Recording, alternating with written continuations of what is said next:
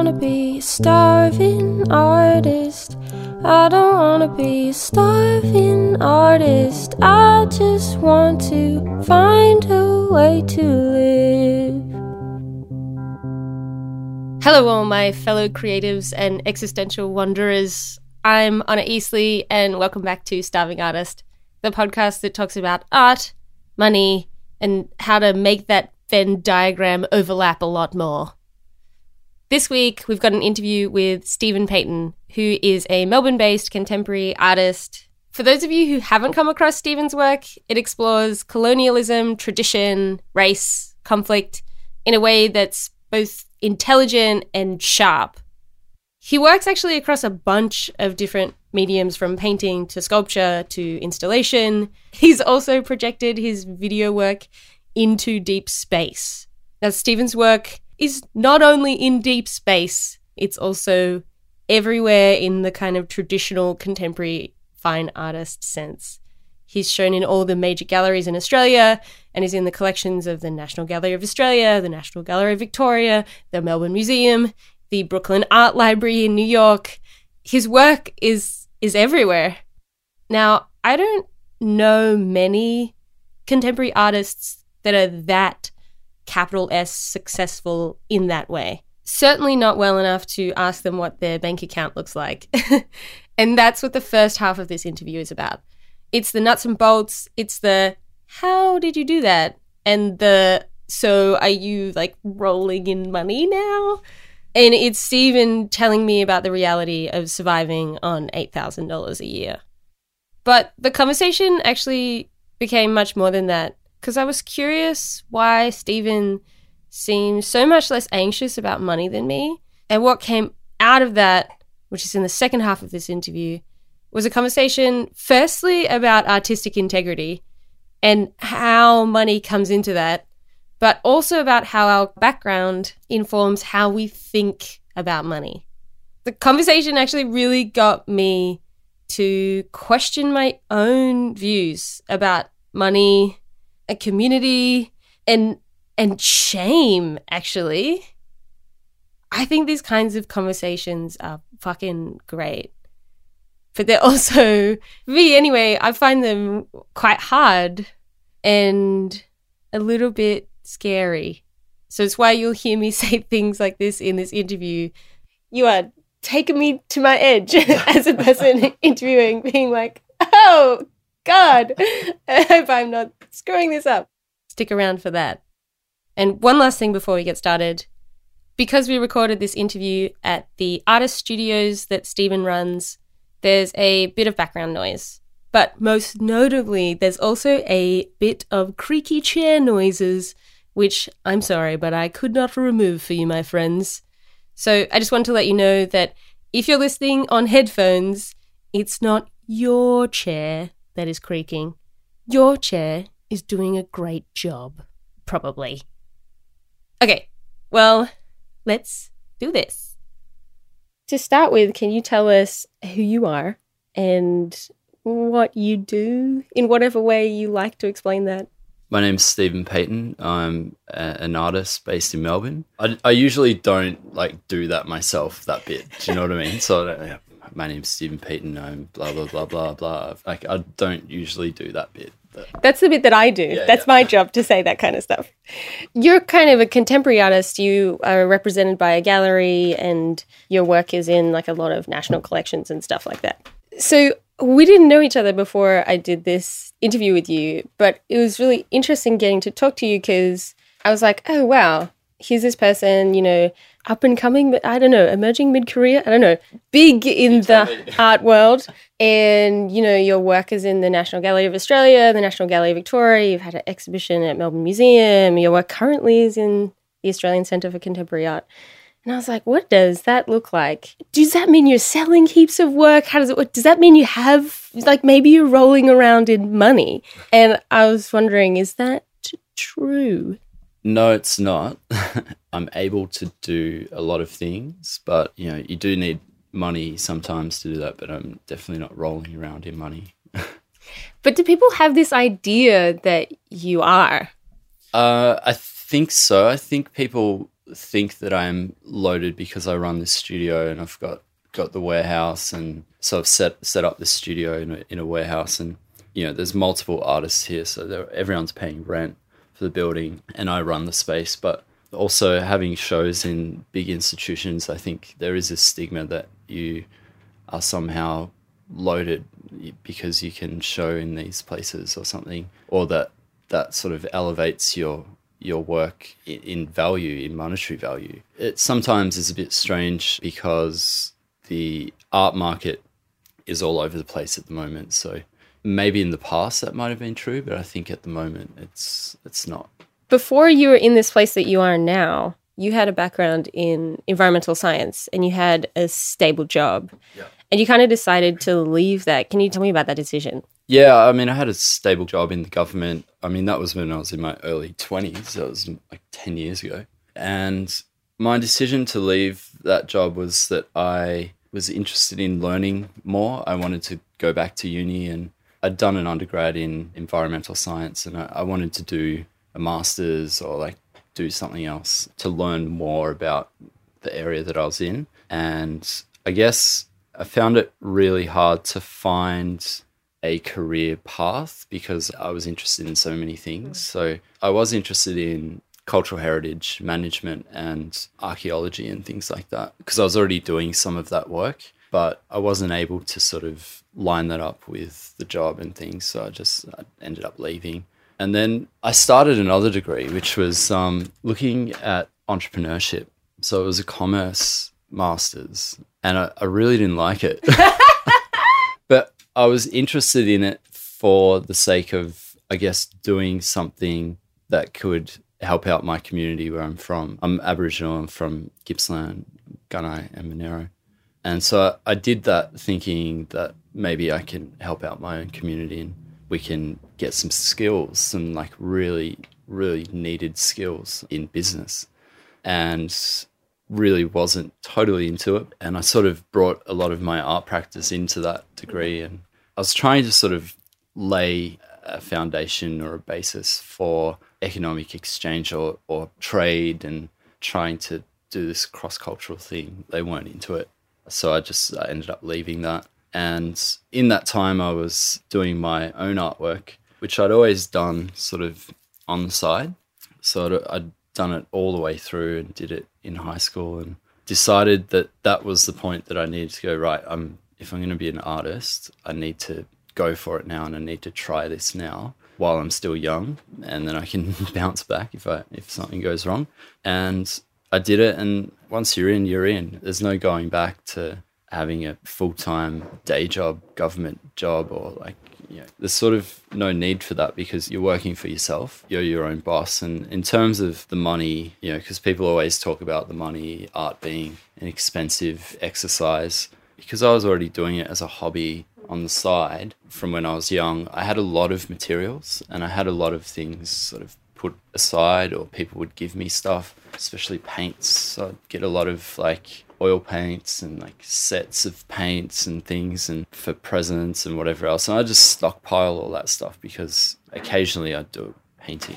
Yeah, I have to say one thing that I've really noticed from talking to you is that you're really resourceful.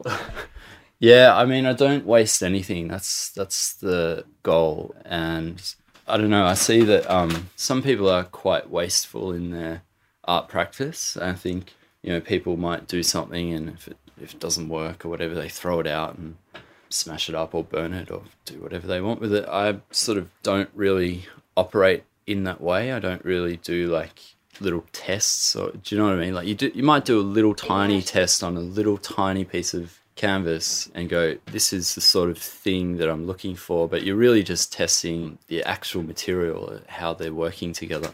And then I just go for it, and sometimes it works and then sometimes it doesn't. And sometimes you might have a room full of stuff that no one wants, and that's fine. Like, you just kind of keep chipping away at what you're doing, but being resourceful is the key, and taking as many things as you can get. If someone gives you something, just take it. And especially paints, you might use it later on. Any things that I can gather, I'll get and potentially use it down the track. So generally try and keep a few things just stockpiled, and you never know when you might need stuff. And I was, so I recently went to VCA, and I was shocked at how much stuff was in that bin afterwards. People just throwing out really good, actually expensive art materials, copper plates, stretcher bars, all that sort of stuff, which are quite specific. I just pulled all them out of the bin, and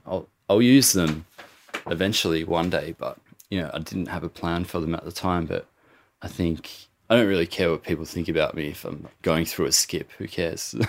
Like, you're still doing it, so if you can, do that sort of stuff. But the thing that I have noticed is there was a flip, I guess, from when I first dived into it full time and quit my job and quit the research that I was doing. I was living for probably 4 years, I think, really just below what is the official poverty line. I think it was like $10,000 or something, or $12,000 a year. I was living on like $8,000 a year. Wow. And just trying to make that happen, and I had only $8,000 a year to play with and to live off. Sometimes I was paying rent, sometimes I wasn't paying rent, sometimes I was paying for food, and sometimes I wasn't. What happened was you sort of experience a flip where you're not paying for exhibition space anymore, or you're not paying to show your work. Something flips and you're getting paid to do that stuff. So you can sort of get by on little things there where you might get a couple of $100 for doing a talk, or you might get a couple of $100 for having a show. And then I had a few people help me out as well, like a few little commissions just out of the blue. And there was one person who's quite a famous artist now, and I really remember what he did for me. He bought some of my artworks early on when I was sort of struggling, and I really appreciated that. And I sort of undersold myself. I was like, oh yeah, they were some small drawings on paper. I was like, maybe, I don't know, $200 or something. Didn't really know at the time. He's like, oh, that seems too cheap. How about I give you $1,000? I'm like, that's great. Thank you. Well, if you're someone who's living off $8,000 a year, $1,000 is like, wow, that's significant. Yeah. So there was 5 drawings. So it was like, he really liked them. And so I was like, once you start doing that sort of thing and people start paying attention to what you're doing, but also you're doing little things like that, or having little shows or doing little talks here and there, it all starts to add up, and then you can actually, I guess, sort of say that you're making a living, even though you're not, because it's kind of your business as well. You have to treat it like your business, ABM, small business thing. You have to be a little bit business savvy in that way as well, to keep enough money to keep that going, as well as keep yourself going. Sometimes you might dip into that money if you need it, and then you pay it back later. So it's like... So do you keep those two things separate? Like, do you have separate bank accounts and stuff? Yep. So I do now. I didn't before. I guess I sort of also in my head kept a lot of this stuff and kept a lot of my accounting in my head, and whether I was ahead or not. That sounds potentially stressful. It was really stressful. If I could do it again, I would write it all down, but I didn't like taking time out of my day to write things down that I already knew. And I know that sounds a bit silly, but when you're dealing with such a small amount of money, it's not really that important. I think people get really caught up in these tiny little amounts of money, and it's a bit of a hard thing to say, because I know that it is hard for some people. But, like $50 or $100, it's not a lot of money for most people who have a job. So you need to be precious with that money, but you also need to not worry about it too much that it stresses you out and stops you from doing your actual job, which is being the artist and doing your artwork. So you have to be resourceful with it, but it's like what I was saying before. I treat money like a tool, and it's there to be used. And those small amounts, like they're there to be used. Use it up, like make it into art, make it into your practice, and don't treat it like it's your money, because it's not your money. It's the art's money. It's your artwork's money. It's your business's money. don't treat it like it's yours, and then you can sort of use it as a tool and as something that can help you build your art practice. That's a really interesting reframe of like the money doesn't even belong to you. The money belongs to your work. Yeah. And so then how you use it is going to be different. Yeah, I guess it's just about being resourceful with that and being precious and not precious at the same time. I don't know how to describe that. I'm sure there's probably some German word for it, but I don't think we have one. So can we talk about where you're at now? Because I want to talk a little bit more about your attitude with your work and with how money fits into it. But I just want to first get an idea for people of what are your income streams?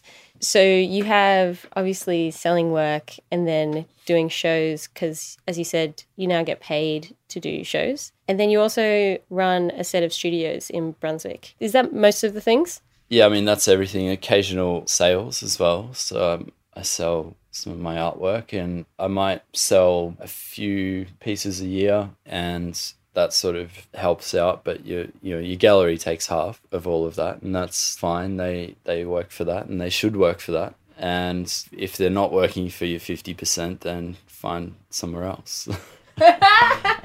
But it's your work and it's your business. I mean, business is a bit of a weird word, but it's your practice. And if you can keep that pool of money sort of helping your own practice, yeah, I mean, I don't feel like I get a whole lot out of all of this that I do in terms of money and finance. I still struggle to pay my rego on my car. I still struggle to pay for a lot of things that normal people with an income pay for because my priority is on the practice and keeping this running. And I guess sometimes I think that some things can wait or other things might be more important to pay for. And I don't have a credit card. I can't get a credit card because I've got bad credit from a mobile phone bill from like 10 years ago or something. I don't have a credit card, but I never want a credit card. Yeah. I mean, it would help me a lot, but I mean, I've also borrowed a bit of money off people as well. So I've got some friends that, can help me out if it really comes to it. But I mean, there's been a couple of times where I haven't been able to pay the rent here and, the landlord's like, you haven't paid the rent. We've told you like 3 times, we're going to kick you out. I'm like, oh my God, this is so stressful. Like, it's so stressful trying to do this and do everything else and, manage, because you're managing everyone else as well. Like, it's not just the money, but you're managing those relationships with people. And the landlord has been really, really good here and really, really flexible. And I've always paid my rent and made that rent up, even if it's like 2 months behind or whatever. I've always made that effort to do that. I say to people, like, some months that I might have empty studios or something and I have to cover that. I have to cover if there's no one in the studio. If I've got multiple empty studios that I'm trying to fill in 1 month, I have to somehow find that money to make that up, to pay that rent. So sometimes that's what I've had to do. And pulling like $2,000 out of thin air is pretty hard.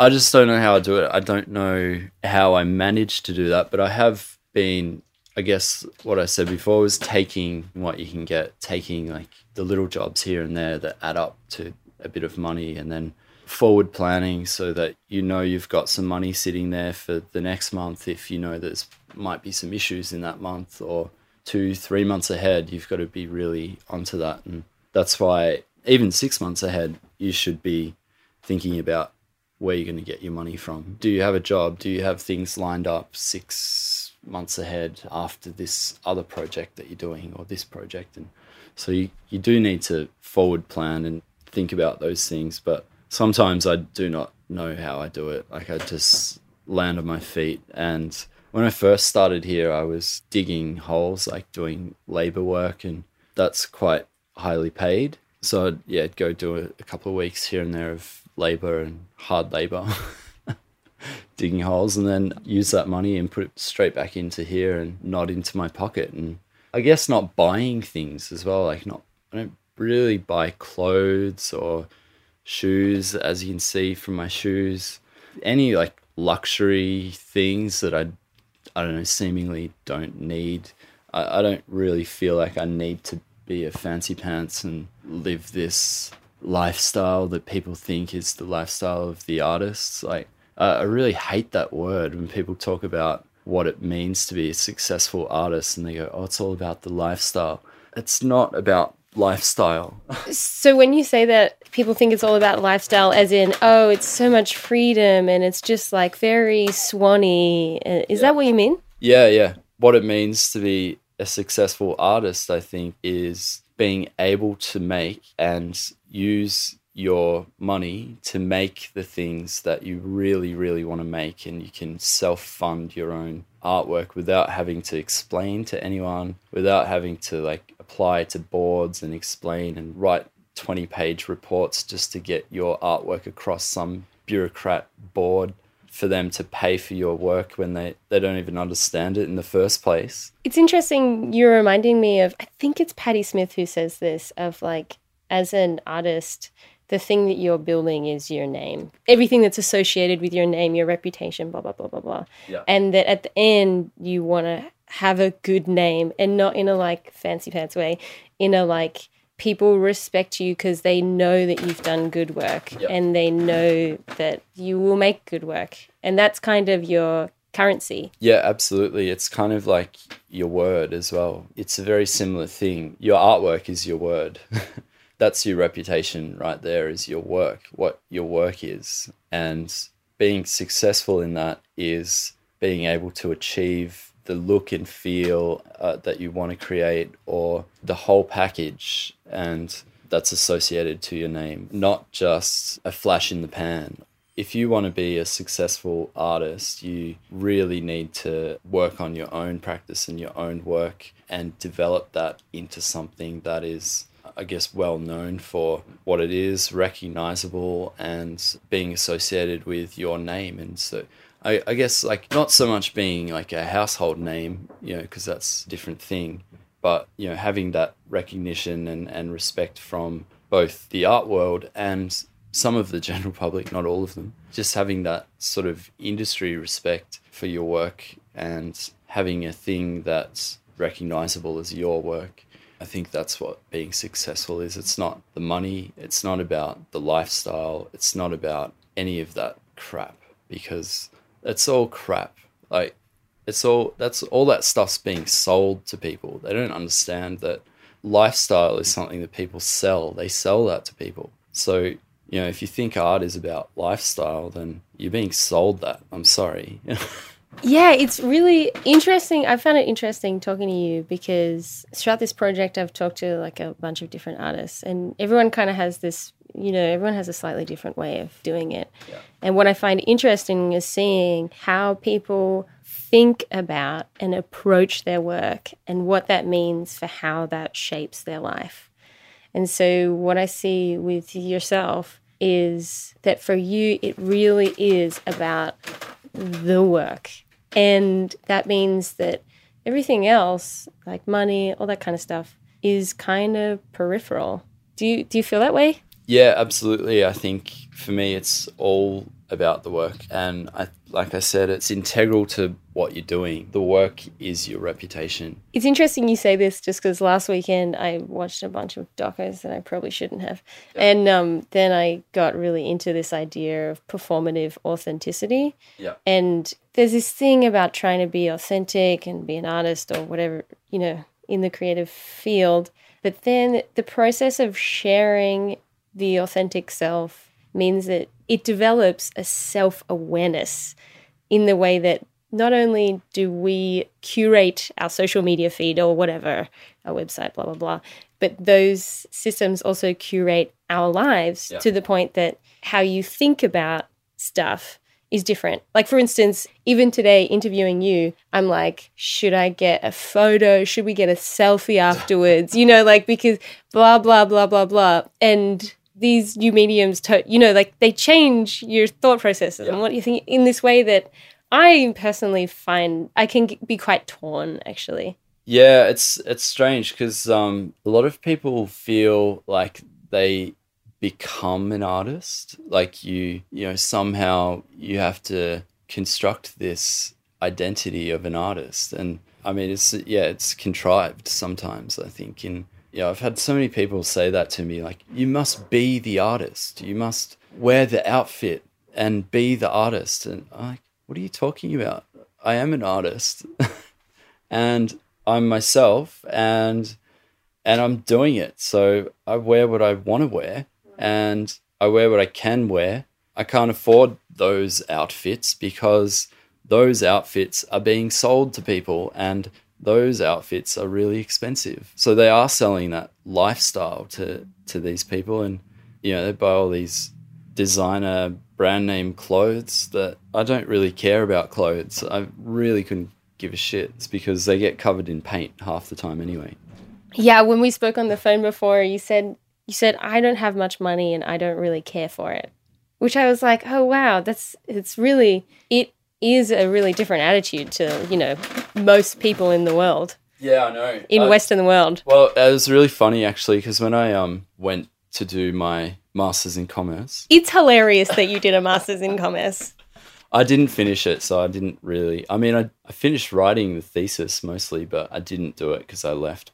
I remember them asking us at the start, we sat in a circle and everyone was talking about why they were there and why are you doing a Masters of Commerce. And there was one other comment as well. I think it was like, tell us one thing you like and one thing you don't like and blah, blah, blah.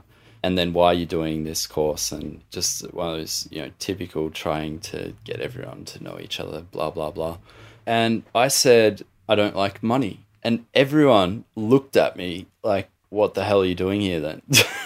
Isn't this some kind of money worshipping course? I said, no, I think I don't like money because I think it makes people change. It makes people greedy. It makes people evil, do evil things for money. People will do anything for money. So I don't like it.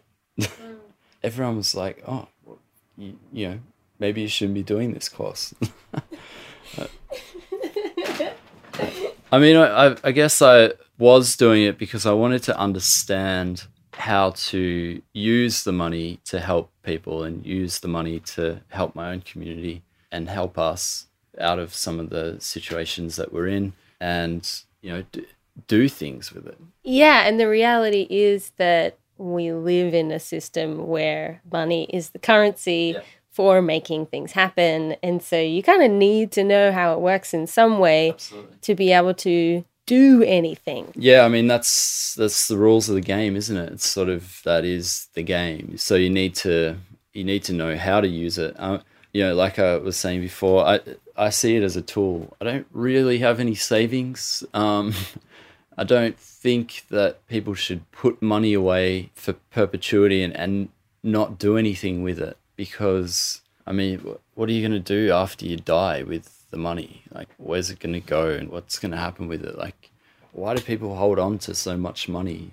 I just don't understand it. I was actually talking to my friend about this the other day, and he was saying, I think it was a quote from somewhere, I'm not sure where, but it was like, we could diagnose all rich people with a hoarding disorder. And it was interesting talking to you because I recognize in me, particularly in the last few years, I've really developed a bunch of anxiety around money. And I think that a big part of that is because, well, it's many things, but also, being a woman and getting to that point where other people I know are having kids and buying houses. And also I'm sort of in between a couple of different circles of like young professional people who have kind of normal salary jobs and creatives who don't, and thinking about like what my life is going to look like and what the hell am I going to do, and being like,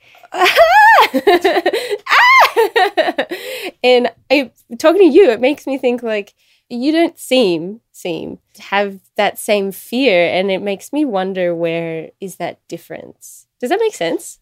Yeah, I mean, so I don't know, what do you think's going to happen if you run out of money? What do you think's going to happen? Like the sky's going to fall in, or you get like a big sinkhole's going to open up underneath you, and you just. This is a great question. I think this is also the first time someone's turned my question back on me. So I think, first of all, I think that this is a bunch of things. At the moment, my thinking is part of it's like am from a middle class background. Yeah. And so part of it is like, you know, you learn ideas around money from the people you grew up with, blah, blah, blah. Yeah. Part of it is being a woman and being like, holy shit, if in 7 years I want to have a kid, how the fuck am I going to do that? Yeah. How am I going to do that? I mean, another factor for me personally is that I write and I talk a bunch about like mental health stuff. Yeah. And I've been like using mental health services for over 10 years and I've been in psychiatric hospitals and that stuff's really expensive. Yeah. So that has really scared me a lot. For me personally, every time I go through a big crisis around my mental health and it's pretty expensive, I start considering whether maybe I should have gone and studied medicine. And then I get into it like I get into a whole bunch of anxieties around like, but then I would hate my life anyway. Yeah. And so like, what's the point? And then feeling like I can't find a way that doesn't terrify me personally. That's me personally. So my fears is like, that is a privileged fear. And I own that. So does that answer your question? Yeah, I think so. I think you still didn't answer it as to like what's going to happen, what will happen. Okay. It was like a typical politician response, deflecting. But I love that. I feel like you are just owning me right now, and that's perfect. I think that.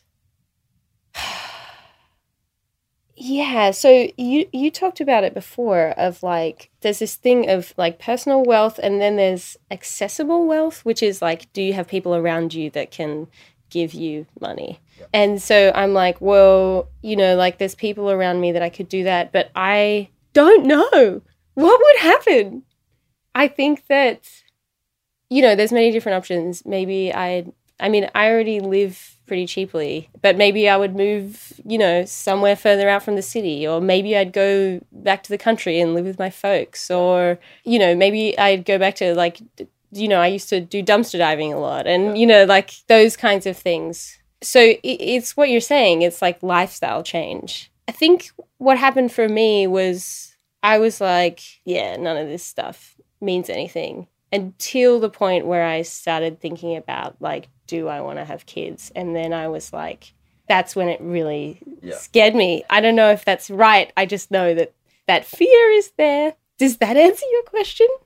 Yeah, I guess so. What we're talking about there is your safety net. So, like, do you have a safety net? I think sometimes people say that they don't have a safety net here in this country, but yeah, I think that's not entirely true. I think there are a lot of services and things to help people if you need help, but it's just about getting over your own thing of letting go of that old lifestyle and saying, well, you know, now I'm in a position where I'm not that person anymore. I actually need some help now. You can go and get that. It's interesting you say that because when I was answering your question, I was like, shame. Shame is a big one. It's like, absolutely. I was thinking, how would I get in that situation? And my thought actually was, I don't imagine myself getting in that situation because there's heaps of shame wrapped up into it. And so I think I would do other stuff before I got there. Does that make sense? Like, you're right in that there's this societal expectations creates fear, shame, guilt around whatever it is we're doing. Yeah. And then we're going to act in accordance. I suppose for you, I can imagine you're kind of unpacking a bunch of that stuff and being like, yeah, that's not necessary for me. Yeah, I mean, I'm playing it out in my mind and have been for a long time because it's always there. So there's always that fear that all of everything that I'm doing might fall over. Then I will have to move back to the country and move back to my parents' house, you know, in my 30s and be like, I don't know, stuffed it up or whatever, and I'm back and need a job.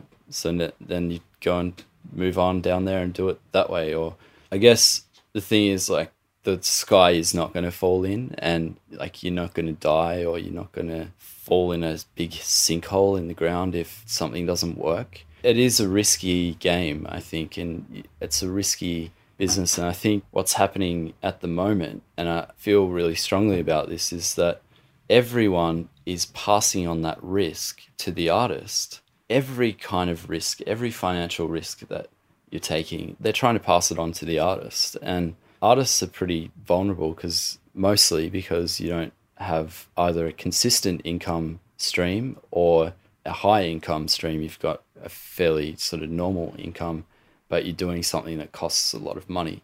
So your art industry and gallery people and, all those people passing too much of financial risk onto the artist. Because, it is a risky game. They take a big risk, even just taking you on as an artist. But, that's a calculated risk for them. So that risk that you're taking on is quite a lot these days, I think, because people do get anxiety about, things falling over. And I've had it, and I consistently get it as well. But part of that is shame, what you're talking about, that shame of going home and saying, oh, Mum, I can't do it anymore. I've stuffed it up. Or that shame of going to your friends and saying, oh, I've really fucked up this couple of months. I really need some help. That sort of shame, asking for help. I think people hold a lot of that inside and no one really talks about it. Yeah, I guess it's also hard to talk about things just in general in public sphere and in the art world because you're highly scrutinized and, everything you say means something. Also, there's this thing, you have to kind of project a certain success to... So in online marketing, they call it social proof. So you want to get enough likes or shares or whatever. Yep. And that's how you get your social proof, that then you can use that to get other things and build on and blah, blah, blah, blah, blah. One thing I wanted to ask you is, so what... You said that you've experienced that fear and that shame. Like, what do you do with it? I don't know. It's there. I'm just confident in my own ability to be able to use my brain to get out of situations that I might be in and think about how I can do something or not do something to help my own cause and help that moving forward, help your practice move forward. I really, really value my education, and I think that gives you a lot of tools to move through these things and think about and not let it sort of overwhelm you or take over your life, your personal life. This podcast is what I do with that fear and shame, is me going like, what do people do with this? Yeah. And then being like, how do I make myself an opportunity to ask other people what they do with this kind of question? Yeah, I don't know.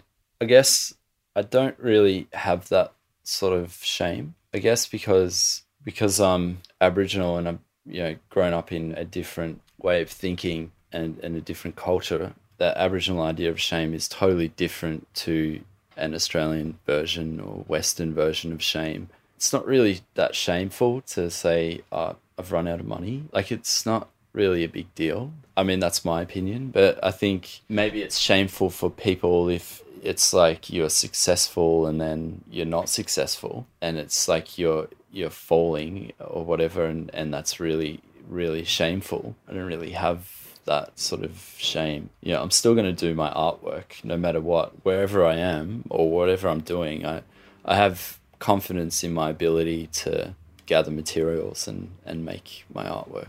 Yeah, it sounds like you have a real confidence in your resourcefulness and you don't really identify with like a bunch of the, like Western shame ideas around money and blah, blah, blah. I don't understand why it would be shameful to lose out or lose lots of money. Money hasn't existed for really that long on the planet.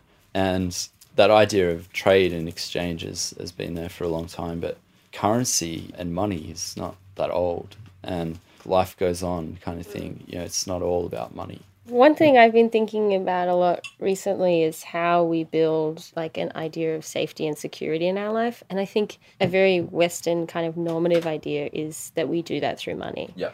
And I think that's also a really middle class idea, but I'm just a lady. This is just some thoughts I had in my head. But I think another way is through community. But what's kind of in the way of that is like capitalism doesn't encourage us to invest in communal security. Yep. It encourages us to invest our time and energy into financial security. Yep. And that, if you're an artist, causes a lot of terror. I don't know. That's just me thinking But talking to you, it sounds like you invest a lot more in communal. Does that? Communal security? Does that? Security. Yeah, I understand what you're saying. I guess the thing is that one of the cultural differences between Aboriginal people and Australians, British background, is that idea of the individual and being individualistic in what you're doing as compared to being a collective thinker. I think if people could bring themselves around, I'm not talking about communism, I'm not talking about any of those isms. It's a way of thinking that is different to being individualistic. But unfortunately, when you're in an environment surrounded by individualistic people, just like you kind of have to play that game a little bit. So you do have to be a little bit individualistic. You know, for me, I do what I can when I can to try and help out. And that helping out is not about money. The thing I've noticed about white people is that, so when you ask a white person if they have any money and they say, oh, no, I don't have any money, that means that they have $50,000 in a trust account or they have $10,000 saved, but they don't have any spending money. That's what they mean when they say that. When I say I have no money, it means I have no money, like $0. I don't have any savings. I don't have anything. This is like super interesting, by the way. I like you are taking me to my edge as a person interviewing, being like, oh God, I hope I'm not screwing this up. Yeah. So what point were you at? That individualism, that collective is, I guess, a different concept for some people, and especially, I guess, Westerners who are trained in gathering money for themselves and being greedy and trying to build personal wealth, 10 houses, 5 cars. You know, for me, like, I don't think I could ever in my life do that. I don't think owning 10 houses for me is something that I could really ethically do, knowing that, you know, there's people in my own community who don't have a house or they're never going to have a house. I would feel terrible about that and shameful. I'd feel absolute shame. So that's the shame that I would feel. Which is the total opposite. The total opposite. Yeah. Okay, well, I mean, just to be defensive, I think that I would feel shamed about that too. but it is the locus of shame. The position of it is the opposite. Wow. Interesting.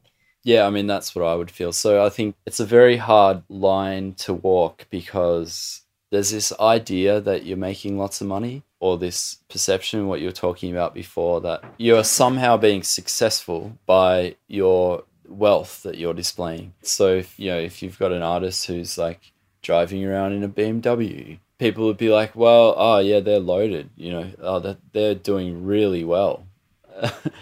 For me, I'd be like, is it about them or is it about their work? Let's look at their work. Yeah. Who cares if they've got a BMW?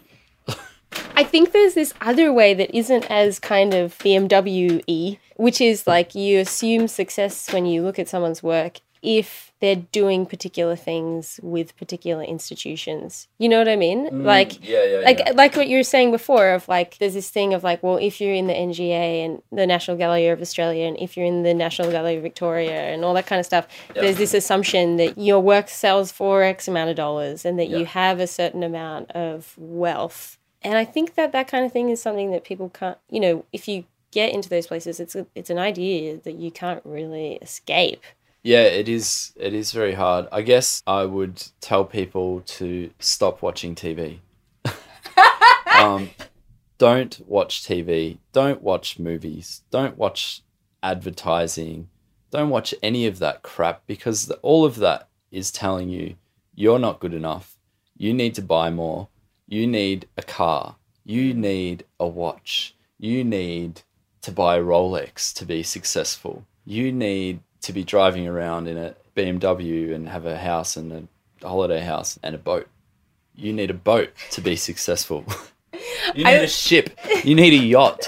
If you don't have a yacht, you're not successful. I like it even on a smaller level of like, you need an avocado saver to have a fulfilled life. like all the things that we invent. Yeah. Yeah. That's, I guess, one of the other things about all this stuff is that I see the mainstream creeping into the art world very sneakily and very stealthily, and no one's saying anything about it. No one's doing anything about it. What do you mean by the mainstream creeping into the art world? I feel like these ideas about lifestyle and wealth and all these things are coming into the art world, and it's all becoming about money. It's all about, I do a painting and that painting took me so many hours. So I did that painting and it took me 20 hours. So I want to be paid for my hourly rate. And that doesn't really work in the arts. So it works in design. It's totally fine in design and architecture and all those things where they have contracts and time contracts. And if you go over time, there's more. It's all worked out. In the arts, I think when people start trying to tie those things down and they start trying to explain every little detail of the thing, it destroys it. It ruins it. And I think that people are coming into the art world thinking that it's all about money, and it's not all about money. There is money there because you do need money to do these things because it's quite an expensive thing to do. And, money does make things happen, but it's not all about money. And it shouldn't all be about money. It should be about the artwork, and it should be about the integrity of the artist and the artist who's making that work, and not just mass pumping out shit and flogging off crap for, a few $100 or dressing up in the outfit. Like, there's people like become an artist. It's like, I'm sorry, but artists are born. And I think rather than made, is that what you mean? Rather than made, rather than trained. I mean, art schools don't make artists. Artists come into art schools. You're already an artist before you come into the art school. It's not a uniform. You don't put on like a uniform and become an artist and become part of the artist tribe. I was curious as to, what does being a sellout mean to you? Being a sellout means when it does all become about the money and you're like, I don't know, bragging about how much you sell your artwork for all the time, or maybe bragging about how much money you have. Or when it comes down to it, I think being a sellout is compromising the integrity of your work for the sake of money. I think that sometimes people do that early in their career to get up there, and you sort of do that stealthily. And that's totally fine. I think, you do need to sort of get money. You need to acquire those tools. So if you have to do that, I think there's some forgiveness in the early stages. I think there's no forgiveness for people when they make it to the top, or they make it up there and they're seemingly successful and have lots of money. And then they start doing things like doing a commercial or doing things that are sort of not what they've been peddling their whole life, and showing people, I guess, these values or ideas that they have. And then all of a sudden they just flip on that and go, wow, I'm doing this thing and it's so amazing and you should buy a Jag. Yeah, I suppose everyone, finds their place. I don't know. I suppose there's kind of a spectrum. Do you see that there's kind of a spectrum in terms of like... I think so, yeah. Like there is some forgiveness for some people doing that sort of thing. Do you know what I mean? Like, people do go, oh yeah, they've got to do that because they're contractually obligated, or they have some deal with their company or whatever. That's fine. I think, there is a bit of that, and there seems to be a lot of that, but I think it's getting worse and worse, and I don't think anyone's talking about it. I don't think that it's talked about enough. I think that sometimes people are sort of a bit oblivious to that sort of thing, and maybe it's ignorance, like it's willful blindness. People just go, oh, well, they did that, and we'll just keep going over here and keep promoting that person, and that's fine. We'll just keep doing that. They're helping us, so, we'll keep doing that. But, that person might not have as much integrity in their work anymore, or they might not be doing these things for the right reasons, which is what I was talking about before, that whole like lifestyle thing. There was another quote of someone, I can't remember these people's names, but saying that You know, the most interesting things about artists is their lives. And I think to some extent that's true, but not their lifestyle. Lifestyle is different to your life. I think that some people would have that confused with creating this, what you're saying before, that authentic persona or that authentic view of that person is really a facade when there's no integrity in their work. And I suppose this stuff comes down to like the big questions, right? Which is, what makes a good life? What is the purpose of art? You know, like, where do I fit in all of these things? And I think, you know, like, it's been interesting doing this project and talking to a bunch of different people. Different people decide what a sellout means to them and what having integrity for their work means to them. I suppose for me, particularly doing this project, I'm interested in getting different people's ideas. It's just so that there's like, yeah, there's this approach, you know, because it can, I don't know. For me, I think this stuff is this is the stuff of life. These are the big questions. So you're now 32, is that right?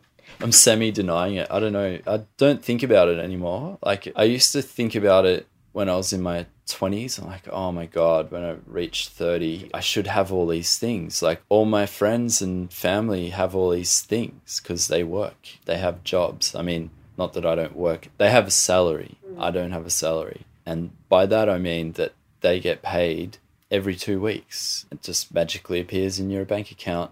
So you are 32, even though you don't feel like it. And let's not talk about it too much. And 10 years ago, you kind of made a decision to commit to doing art as your career, as your life. I was wondering, how do you feel about where you are now?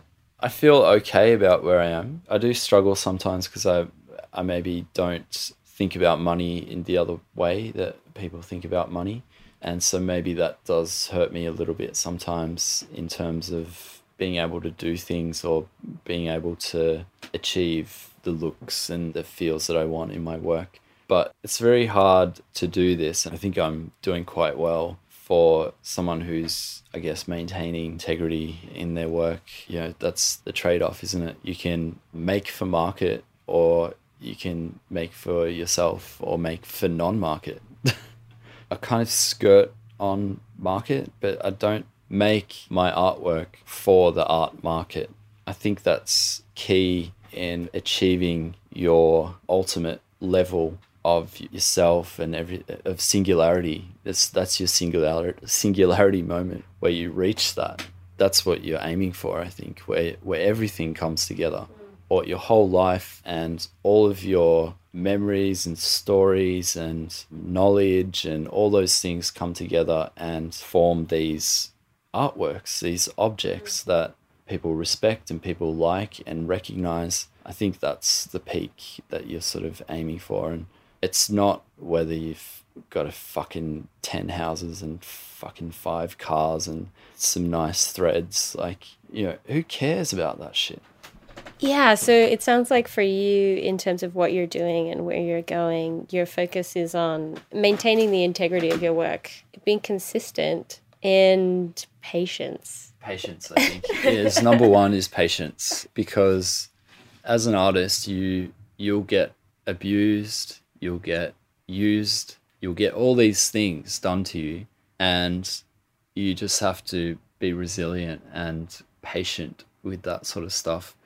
I think the commitment that you have to your work is really impressive. I don't want to say admirable, because that doesn't seem like a big enough compliment. That is refreshing at the very least. Yeah, and I appreciate you speaking with me and sharing your wisdom. Not a problem. Thanks. I just want to finish this episode by repeating something Stephen said in here.